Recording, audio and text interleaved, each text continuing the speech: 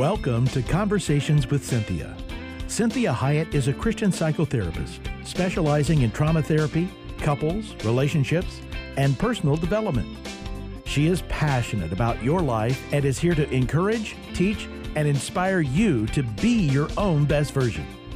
Find her online at CynthiaHiett.com. That's CynthiaHiett.com. Now, with today's fresh insights, Cynthia Hiett. Well, welcome to the show. Happy Sunday. And I hope that you had a good week. Even if it had some challenges and even if it had some hardships, that you were able to see God in spite of that. So we are really working on the best year ever. So we are really focusing on what can we do to make this the best year. And again, remember, it doesn't mean perfect. We're not looking for a perfect year. We're looking for our best. And so I'm going to talk today about unbelief and the struggle of unbelief. And it's truly kind of this paradox. It's like we believe and we don't believe. And so what you want to think about is when you think of the word paradox, it's a situation, it's a person, it's a thing that combines contradictory features or maybe qualities. So it puts things together that otherwise would not maybe work together. So when we think about unbelief as a Christian, how do we really believe in Jesus, but then we don't really believe? So we might believe in him, but we don't believe in what he says, or we don't believe in what he says he can do. Or maybe we don't always believe that he loves us, that we really can trust him.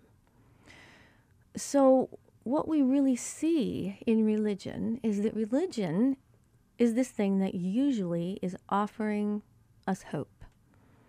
And so there are many different types of religions, and the one that, of course, we are purporting to believe is that of Christianity. And this is one of the major world religions. And it really believes in the concept of heaven, which is hope. That is our hope, is that there's a point to all of this, that it isn't just in vain, that that we're going to be going on to better things, that our eternity is not going to be like this life, and that this life matters.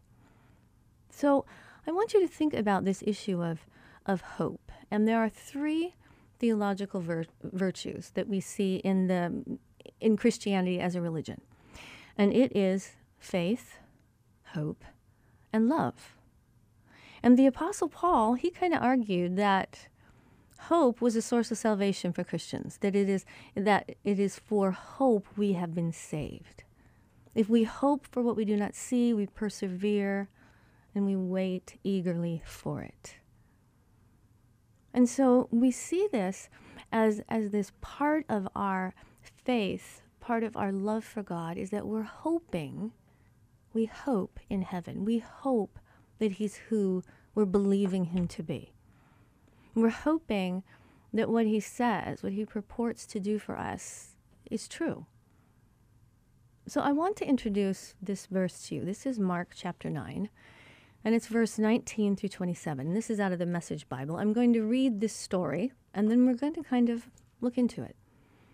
So it says, Jesus said, "What a generation! No sense of God. How many times do I have to go over these things? How much longer do I have to put up with this? Bring the boy here." They brought him. When the demon saw Jesus, it threw the boy into a seizure, causing him to writhe on the ground and foam at the mouth. And he asked the boy's father, "How long has this been going on?" The father said, "Ever since he was a little boy. Many times he pitches him into the fire or the river to do away with him.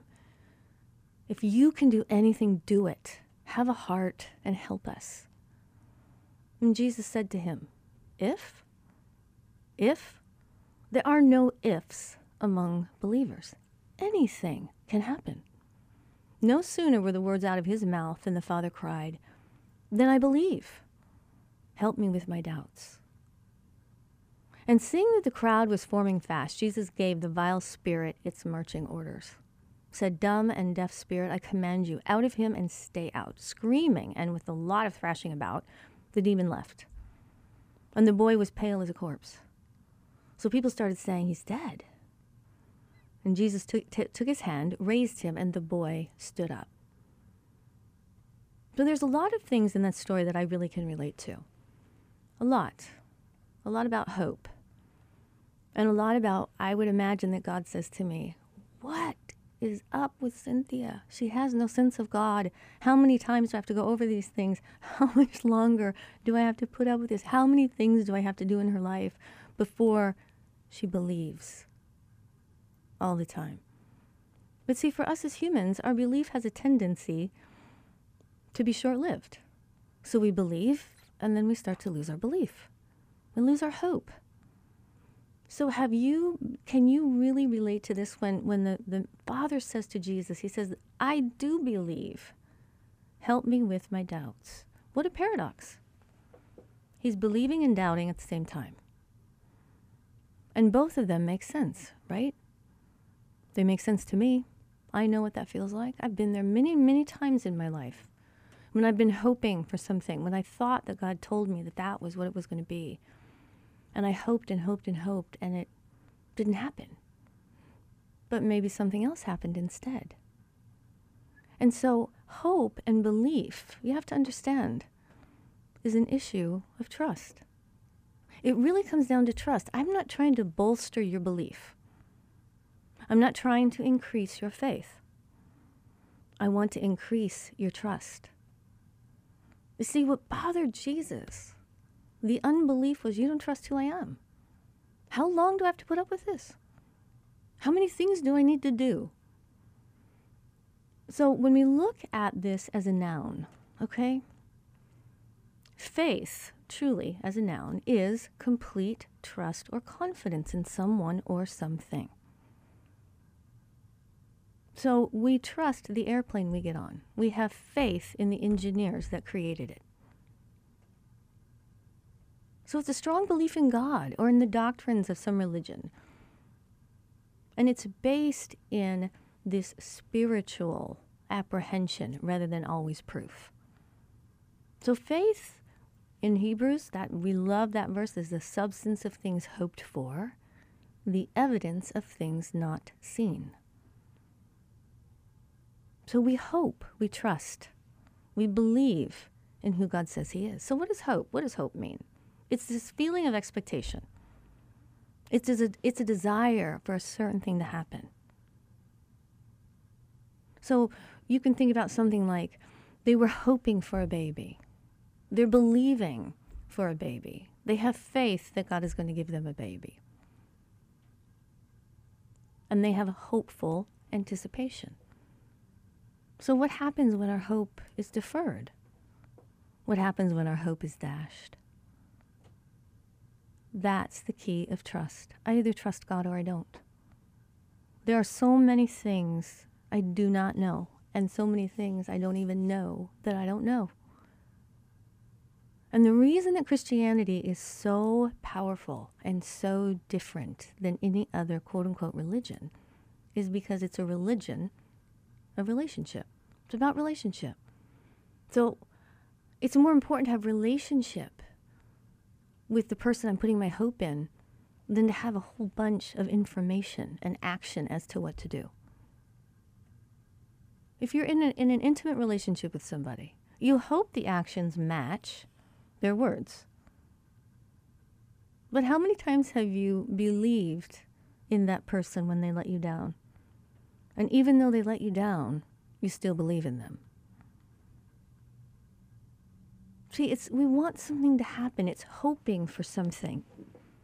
So when we put our faith in God, we are hoping that our needs will be met, that our dreams will not be dashed. And so it all comes down to trust. And trust is this firm belief in the reliability, the truth, the ability, or the strength of that someone or that something that you have faith in. You have to have trust to have faith. Think of when you first learned to swim. You had to trust the person that was telling you to jump in the pool or to get in.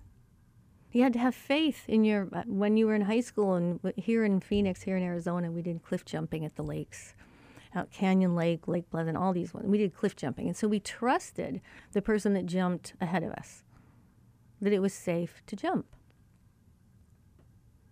So think about your trust with God. Because your trust is far more precious to him. Because he knows if you trust, then you automatically will believe. Believing is much easier when I trust. So unbelief is a trust issue.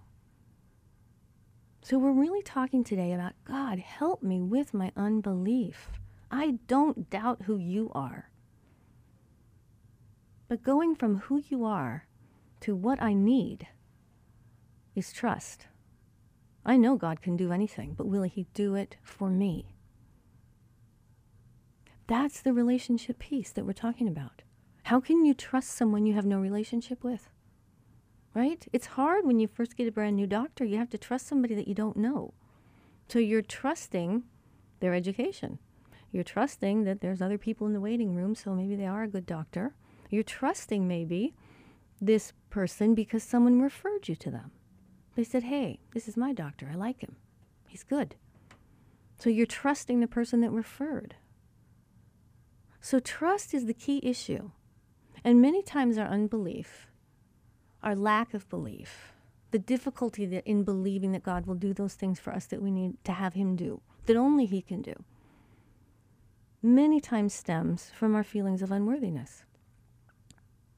I feel like I have to be something in order to get what I need. See, this is about relationship. This is about, wow, if I'm God's child, would he actually give me a snake or a stone if I needed food? Even if I'm a bad kid. See, bad parents harm children, even if children are acting out. So we believe in who God is, who his heart, what his heart is, who he says he is, that he can do anything, and that why would he ever withhold a good thing from us? And that's the trust issue. How many times have you had children, they wanted a specific thing, they wanted to go a specific place, and you said that horrible word, no. You needed them to trust you when you said no. This is Cynthia Hiett with Conversations with Cynthia. Thank you so much for being here today. Join me in the next segment as we talk more about this paradox of unbelief.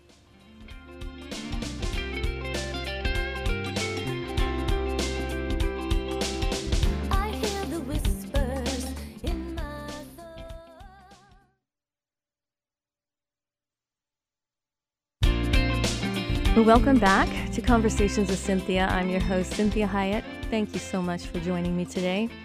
And if you are just tuning in, I want to make sure that you can listen to the show in its entirety. Simply go to the website at cynthiahiett.com. That's CINTHIAHIETT.com. We have all the past radio shows right there on the computer, and we are busily working on putting together some podcasts for you. So if you don't want to listen on your computer, you can also go to the podcast. There are some that are out there on the podcast, but I don't know if they're as easy to find. So we are going to really make sure that we make that happen for you. And so today we are talking about the paradox of unbelief. We're talking about, God, help me with my unbelief. So what is a paradox? A paradox is in many ways just simply a contradiction. It's two opposing things. So when you think about how fervently you believe in Jesus, but do you have faith? Do you believe that he's going to do for you what you need? So that's the issue. So we ended the last segment really talking about this idea that the whole issue of unbelief is really about trust.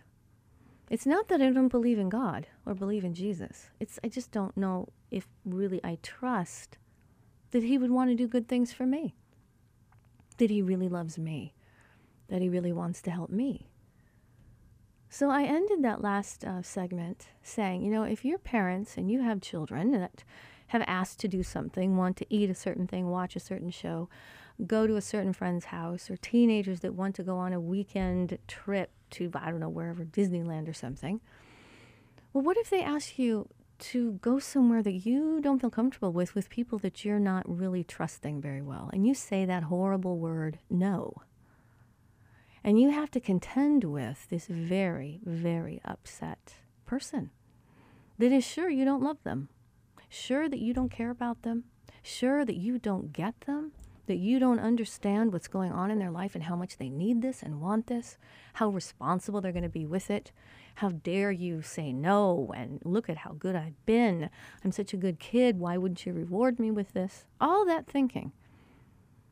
Well, you know that really well with kids. But that's also when you think about God as our Father. So it is a relationship, and it is built on trust, and it is believing His love. It's having faith in His love. It's hoping in the fact that I'm trusting and can trust that He's going to do good things for me, that He would never withhold a good thing. So when we looked at that story in Mark chapter 9, the last verse is that chapter 9 is 24, and it says, "The Father instantly cried out to Jesus, 'I do believe, but help me overcome my unbelief.'" So that line right there really struck a chord with me, because I have doubted in my life. I have. And many times, most times, the doubt has been because of my disappointment in myself. Because I've thought for sure there's no way that God would do a good thing for me. I haven't done what I'm supposed to do. Or I failed. Or maybe I don't have enough belief. So now I'm going to condemn myself for not believing enough, as if I have to believe I have to muster up enough belief to move God. See, if God really loves me, would never withhold a good thing for me, wants the best for me, why would I have to actually move Him, convince Him, right? Sell Him on it? Haven't you experienced that with kids? Maybe even people you manage. If you're in a management position and you have people that are trying to sell you on something and you're like, this isn't good, it's not a good idea, it's not going to work. You need to trust me on this. I'm not trying to rain on your parade. I'm simply saying no. Rework it or come up with something new. And so it's tough. So you have to remember that unbelief many times stems from that feeling, that horrible feeling of unworthiness, that I really can't believe for those really good things because I don't really deserve it. I've messed up too many times. I've doubted God. I've let Him down. I've let other people down. So I probably don't deserve what it is that I'm asking for. So maybe I'll scale back what I'm asking for, right? Maybe I'll ask for a smaller version of what I'm hoping for, as a way to think that maybe then God might be moved to give me what I need. See, if you have children, if you have pets, do they have to move you to feed them? Do you have to be moved like by, oh, wow, I need to know you're really, really hungry before I actually make that happen for you? No, we don't want them to go without. We would never want a child or a pet to be left hungry. And so when you think about hopes and dreams, don't you want to do that for your children as well? Or anyone that you are in a leadership position with. If you're a coach, isn't that what you want to do for those kids? For those athletes that you are coaching? Or what if it's someone that is working on different classical music? What if it's someone that has a dream of going to a particular college and you believe in them and you want to help them? Do they have to really actually convince you that it's a really good idea? If you know it is. So we have to trust God that if the idea is not good, it isn't because He's mad at us. It isn't because He's withholding a good thing. It isn't because He's punishing us. It's a trust issue. That God is saying, as He's done in the scripture, the verse that says, why would I give a snake? If your son asked for a piece of bread, would you give them a snake? So God is saying to us, I'm a parent. I care for you. I'm bigger than you. I'm stronger than you. I know more than you. And you can trust me. And my trust, your ability to trust me and the love I have for you is not contingent on your behavior. Thank God. right? God has done some really good things for me that I think, wow, I never would have thought I was worthy of that. And there have been things that I thought, why wouldn't God just do this? This makes complete sense to me. Why would he withhold this from me? So I get to that juncture of trust and I say, I either trust God or I don't. Why would it be withheld from me? He doesn't enjoy my pain. He doesn't enjoy my sorrow. He doesn't enjoy my heartache. He doesn't enjoy my wanting and not receiving. That does not give God pleasure. So if he's ever withholding something from me, I can trust that it's hard on him. Just like for you as a parent, don't you just want to give your kids everything and make them so happy? Or if you have pets, don't you have to be careful not to give them too many treats because you just like to make them happy? Well, think about God, what he has sacrificed to be in relationship with us. Doesn't that mean that not only does he want you happy, but he wants you whole and healthy? I mean, would your kids, if they came and said to you, hey, heroin is like the coolest thing and everybody's doing it, can I please do it? It'll give me so much a moment of fun. And you as a parent, would you battle with that? Would you go, well, I don't know. I kind of want them to have a good time, but I don't know if it's really healthy for them. Of course you would say no. You would not withhold a good thing from your child. You would not withhold pleasure just for the sake of withholding it. So think about this with you and God. Where's your trust? What does your trust look like, feel like? What's the trust meter with you and God? Because amazingly enough, he trusts you. This is Cinthia Hiett with Conversations with Cinthia. Join me in the next half hour as we talk more about this paradox of unbelief.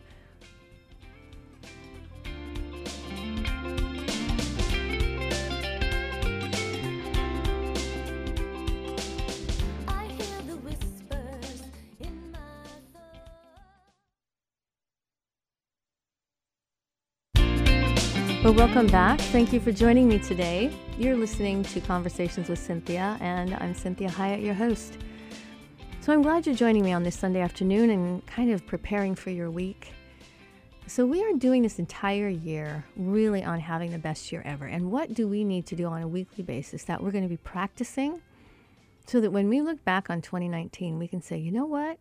There's some really good things in that year. And there were some really bad things that turned into good things, or there were some bad things that I overcame and did things I didn't even know I was capable of overcoming and came out of it better.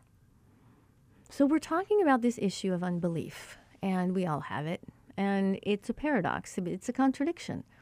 We say we believe in Jesus. We say we believe in God.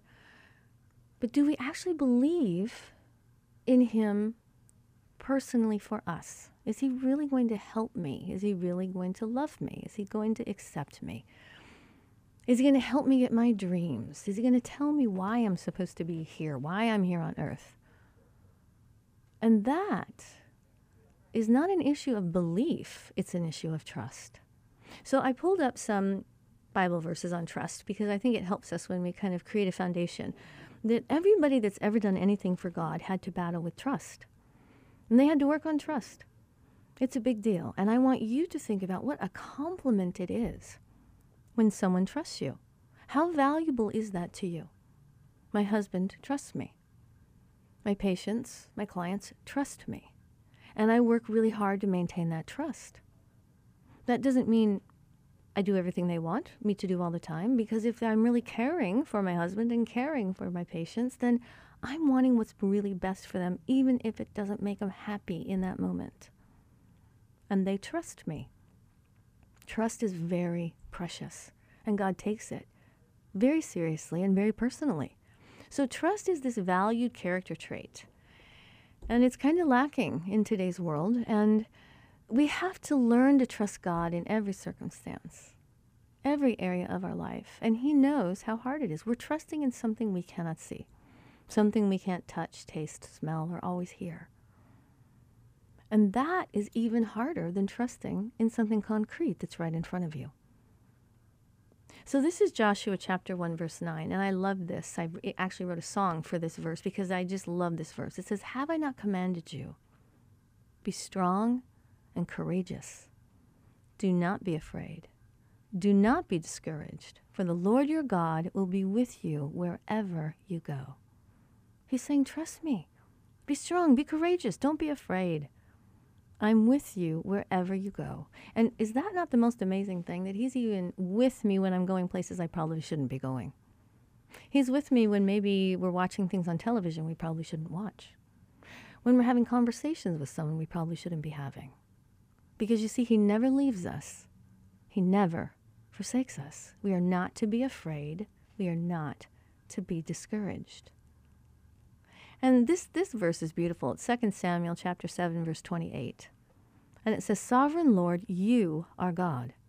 Your covenant is trustworthy. You have promised good things to your servant. Now, the hard thing is, that's kind of an ambiguous line. You've promised good things to me. Well, maybe God and I have a difference of an opinion on what is good, right? That's where trust comes into play. You do that with your children. You do that with anything that is dependent on you. That they have to trust you when it comes to what is good for them. So we have Psalms chapter 9, verse 10. And this says, those who know your name trust in you, for you, Lord, have never forsaken those who seek you. Those who trust in your name, for you, Lord, have never forsaken those who seek you. I mean, these are big words. Never. You have never forsaken those who seek you. It goes on to say, I must trust in your unfailing love. My heart rejoices in your salvation. And Psalms 31 verse 14 says, but I trust in you, Lord. I say you are my God. See, who are we trusting? Who is our God in that moment? Who are we making more powerful than ourselves? Is it our money? Fame? Is it our appearance? Is it how much people approve of us or like us? Where's our trust? Where are we putting our trust in? Who are we trusting? Am I trusting politicians more than I'm trusting God? Who's the one that made the earth, made our country, created the politicians that we have elected? Who are we trusting? So Psalms 56 verse 3 says, when I am afraid, I put my trust in you. I love that. When I am afraid, I put my trust in you. It doesn't mean when I am perfect, I put my trust in you. When I've got my act together, I put my trust in you. The psalmist says, when I'm afraid, when I messed up, I put my trust in you. This is Cynthia Hiett with Conversations with Cynthia. Join me in the last segment as we talk about this paradox of unbelief.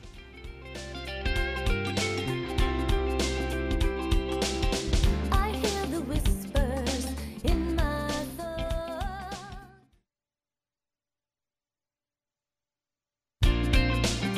Welcome to Conversations with Cynthia. I'm Cynthia Hiett. So glad you're joining me on this Sunday, and want to make sure that you can listen to the shows in their entirety by going to the website at cynthiahiett.com. You can also find them on 1360 KPXQ Faith Talk Radio's website. They are all listed there. Just look for Cynthia Hiett under the hosts, and all those shows will be there for you as well.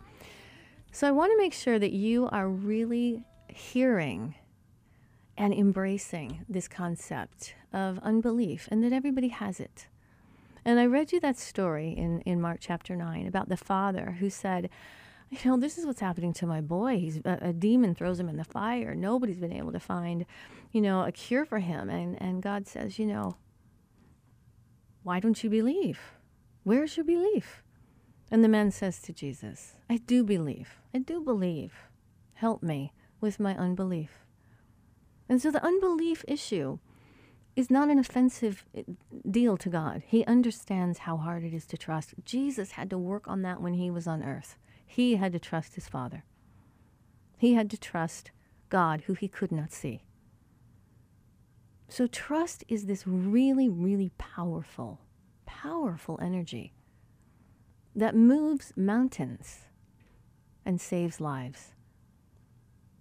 So where is your hope? Where is your trust? So when I'm trusting, I also have to add hope and faith. I have faith in who I trust and hoping that the thing I need will be done. So how is your hope? Does it bounce back after you've been hit? After your hope has been dashed? Does it cause you to doubt or lose hope in the situation or in God? See, God knows that we all struggle with finding and holding on to hope. That we're saying we trust him, we do have belief, but somehow our hope is waning because it hasn't happened. I thought I heard from God. I thought that's what he was going to do for me. I thought he cared about what I needed, and all of a sudden I'm losing hope. So when you're facing these tests of faith, see, even the strongest Christians find a challenge when it comes to hope. So I love these verses that really help with encouragement and just refreshment for our soul. And this is Hebrews 11:11, and it says, "And by faith, even Sarah, who was past childbearing age, was enabled to bear children because she considered him faithful who made the promise." Now, that's a beautiful verse. If you read the story, her behavior and all that she did wasn't that praiseworthy. And that's what's so beautiful about that. I can relate to Sarah. She really believed that God was going to give her a baby. I know women, oh my goodness, that is a painful issue. You think God is giving you a baby. You're sure that that's what he's going to do. And year after year after year, and trial and tribulation, it doesn't happen. And you have to keep trusting. You have to keep hoping. And so it says, and by faith. So Sarah trusted her God, which gave her faith in who he was, not in her. Because if he was giving her a baby based on her behavior, she probably wouldn't have gotten one, right? She talked her husband into sleeping with her maidservant so she could get a baby. And then she took the baby from her, and then she didn't want the baby because she actually got pregnant in the way that God was telling her would happen. So she sent that handmaiden away with that little baby, Ishmael, to die in the desert. Okay, these are not things we want to revere, right? But we can really relate to Sarah and that struggle of believing God for a dream, a hope, a need. And you're saying, God, how do I help me, God, with my unbelief? I believe you can do anything, but I don't know if I believe you're going to do it for me. That's the issue. Are you going to do it for me? And so Isaiah chapter 40, verse 31, it says, "But those who hope in the Lord will renew their strength.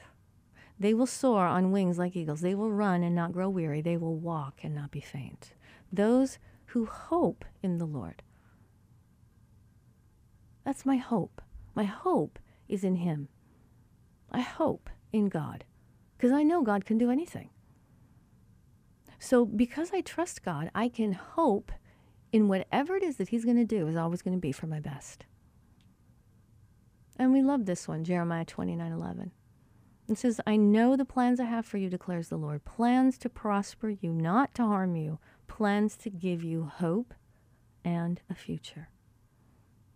To give you hope and a future. So this is powerful. He says, plans to prosper you, not to harm you. See, God is saying, just because I say no, it doesn't mean I'm harming you. In fact, lots of parents love to say yes, and that's harmful. So I love this one. This is Philippians 1:6, and it says, "Being confident of this, he who began a good work in you will carry it on to completion until the day of Jesus Christ." That means that it's going to be completed when I die and go to heaven, or it will be completed by the time Jesus gets back on this planet. And I can be confident that even if I'm working against God, sometimes purposefully, right? Even though I might not want to admit it to myself, sometimes I think I'm working with God and he's saying, "Cynthia, you're not helping me at all. Stop doing what you're doing. You're not helping me. But I will complete the good work in you that I started, even in spite of you, in spite of the devil, in spite of the enemy, in spite of the world, in spite of the sin nature. I will complete the good work." So these are very important things when you are considering this issue of, God, help me with my unbelief. What are you hoping for today? What are you trusting in God for? What are you believing that he's going to do? See, it isn't about whether or not God can. It's whether or not God will. Will he do for me what I need and or what I want? That's the relationship piece. What do I believe about my relationship with the Father? Am I in a relationship with God that's one that says he always has to prove himself to me? That I only believe in him from one miracle to the next? That if he's going to do this for me and he does it for me, then I believe in him? Am I doing my relationship with God as an if-then? So if you do this, then I'll believe in you, God? So think about this. It's hoping God will do it, trusting he will. So the little boy in that story, the quote-unquote, the son, trusted his earthly father. Wherever his father took him for help, he relied on his father. He depended on him and believed that his father had his best interest in mind and therefore did whatever the father had him do. Wherever the father took him, he trusted whatever treatment, remedy he was being exposed to at any given time. That little boy went anywhere and everywhere his father went. It's all about relationship. It's this example that we are to have the faith of a child when trusting God. When trusting in God for what we need and for what we want. Because many times God has changed my wants. And actually sometimes God has given me what I want and I found out it wasn't what I needed or wanted at all. But God's a good God. He's a good father. He's a good friend. Stop thinking for God. Most children really simply believe that their parents will always give them what is best. They believe in their parents' intentions. They believe in their parents' hearts. And they trust, and they're not ashamed to simply ask, even if it's outrageous. So stop thinking for God. Stop thinking there's a formula of how to move him to do what you want him to do, to convince him. You don't have to sell him on things. He's going to do what is best for you, always. And he's even going to do some things that are just fun. He's just going to give you some good things because he loves to give you good things. So Matthew chapter 7, verse 11, this is out of the Message Bible, and I love this. It's so nice for me to remind myself of this. It says, don't bargain with God. Be direct. Ask for what you need. This isn't a cat and mouse hide-and-seek game that we're in. If your child asks for bread, do you trick him with sawdust? If he asks for fish, do you scare him with a live snake on his plate? So as bad as you are, you wouldn't think of such a thing. You're at least decent to your own children. So don't you think the God who conceived you in love will do even better for you? It's really that simple. That's why God is talking to us about having the faith of a child, the belief of a child. Children have to learn their parents aren't good. They have to be convinced of it. Lots of therapy is about undoing what parents have done, right? Because I still have adults, 20s, 30s, 40s, 50s, 60s, that will say to me, I think it was me. I think I just did the wrong thing. I think I didn't do it right with my mom. And if I would have just done it right, if I would have been better, she would have been nicer to me. She would have given me what I needed. Or my father wouldn't have treated me that way. He wouldn't have left my mother. Or my mother wouldn't have left my father if we were good kids. See, this is why God is saying, look, even for you who are bad, you wouldn't think of giving a child a snake on their plate or sawdust if they asked for food. And you're at least decent to your own children. So don't you think the God who conceived you in love, who died for you, who wants to be with you forever, wouldn't he do even better? Doesn't he deserve our trust? So let's look at what love is. Love is an intense feeling of deep affection. See, babies fill parents with love. If you've ever had a baby, held your baby, and people describe it as my heart is just breaking, my heart is bursting, I can't even describe how much I love this baby. Well, that's how God feels about you, whether you believe it or not, whether you trust him or not, whether you hope in him or not. You cannot affect his love for you. You can affect how close he is to you. But you can't affect his feelings in that way. He is going to feel whatever he feels. So even if he's mad, even if he's upset, even if he's disappointed, we as humans feel all those contradictory feelings. At the same time, we love as well. So God can do those contradictions even better than we can. So love is this thing that I want you to trust. So when you are believing that God is going to do those things that you need, that he's going to help you in your time of need, that he's even going to give you good things simply just because he loves you, and wanting to help your unbelief.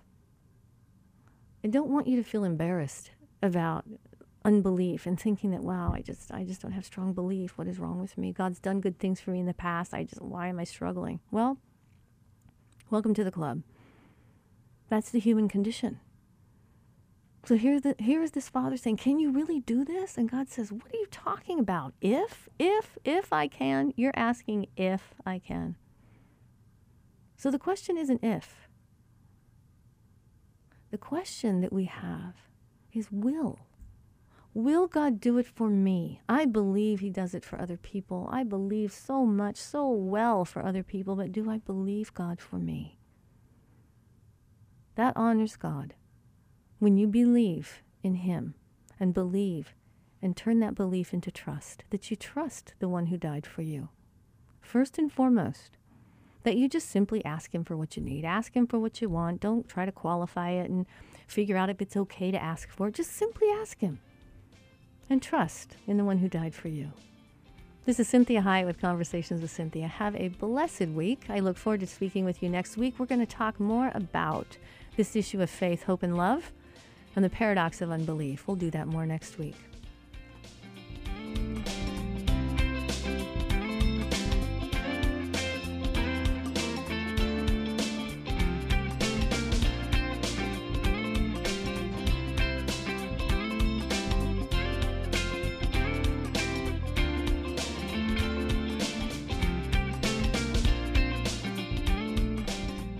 To hear today's program again or to share it with someone else, please go online, CynthiaHiett.com. That's CynthiaHiett.com. Follow Cynthia on Facebook, Twitter, Instagram, and LinkedIn at Cynthia Hiett. Until next time, remember, be your own best version.